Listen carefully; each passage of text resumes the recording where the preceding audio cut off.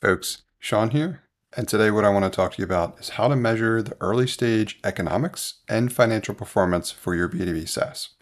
Now, I've talked about this before, but it was usually in the context of how to ensure that you're cost effectively converting prospects and traffic to your landing page to users who are potentially starting a free trial, for example, and then ultimately to paying customers. That process needs to be cost effective in order for you to not wind up in some type of trap that's along the lines of losing a bid on every sale and making it up in volume. If you've ever heard that before. Now, once we know that, we want to ensure that as all of the other costs of managing your operation are added into the mix, what does your early stage financial performance look like at the moment? So I've built a spreadsheet in order to be able to do this, and I've just updated my numbers for May.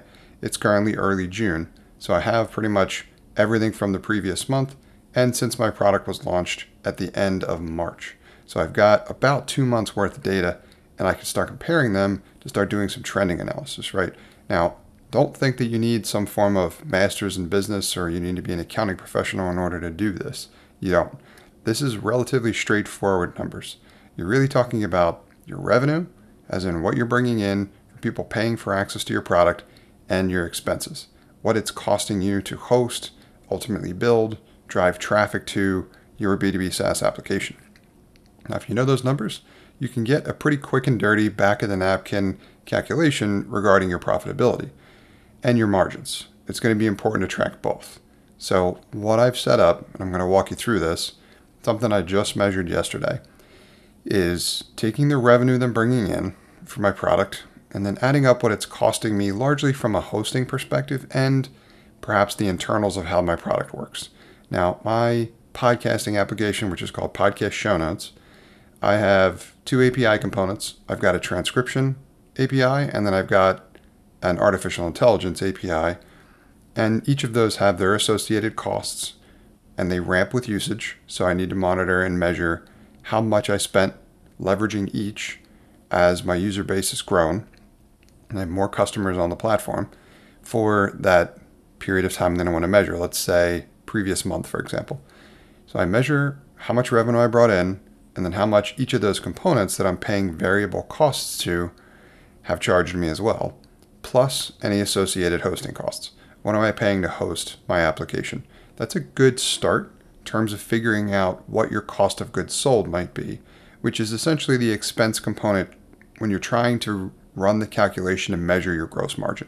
So then all I have to do is take my revenue, subtract that cost of goods sold number that I added up. Remember, that was for me, the API components and the hosting costs, which I think at the moment I'm using Heroku primarily. So it's like $25 a month, and I've got a few other costs in there too, but they're relatively low.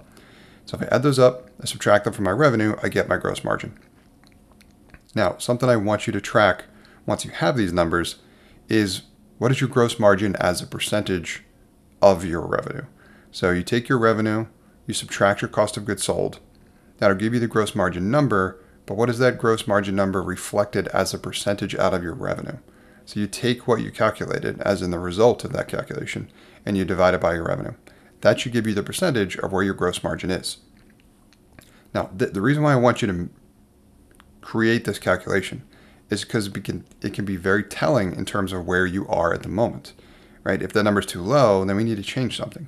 You may be paying too much in terms of the components you're using to drive your product experience, or you may not be charging enough if that number isn't high enough. Realistically speaking, we want a number like that percentage-wise to be as close to or above 80 as possible, 80%.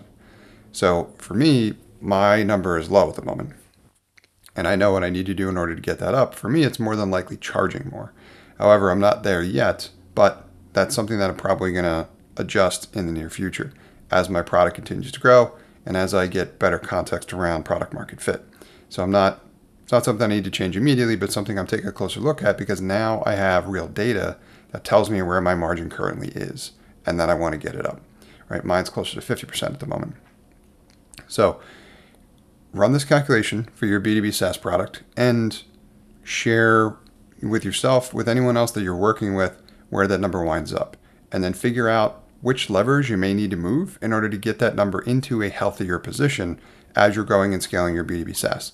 Now, this is going to be important when you incorporate all of the other expenses into the mix as well too, like development costs and anything else related to what it is you're doing to grow your business. Like for me, that would include the budget that I'm putting towards ads at the moment to drive traffic to my landing page and try to convert them into users and then ultimately paying customers.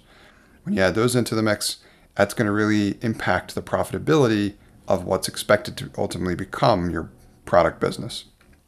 We'll get into those a little bit later. For this episode, I wanted to focus on gross margin. That's the most important element to start with.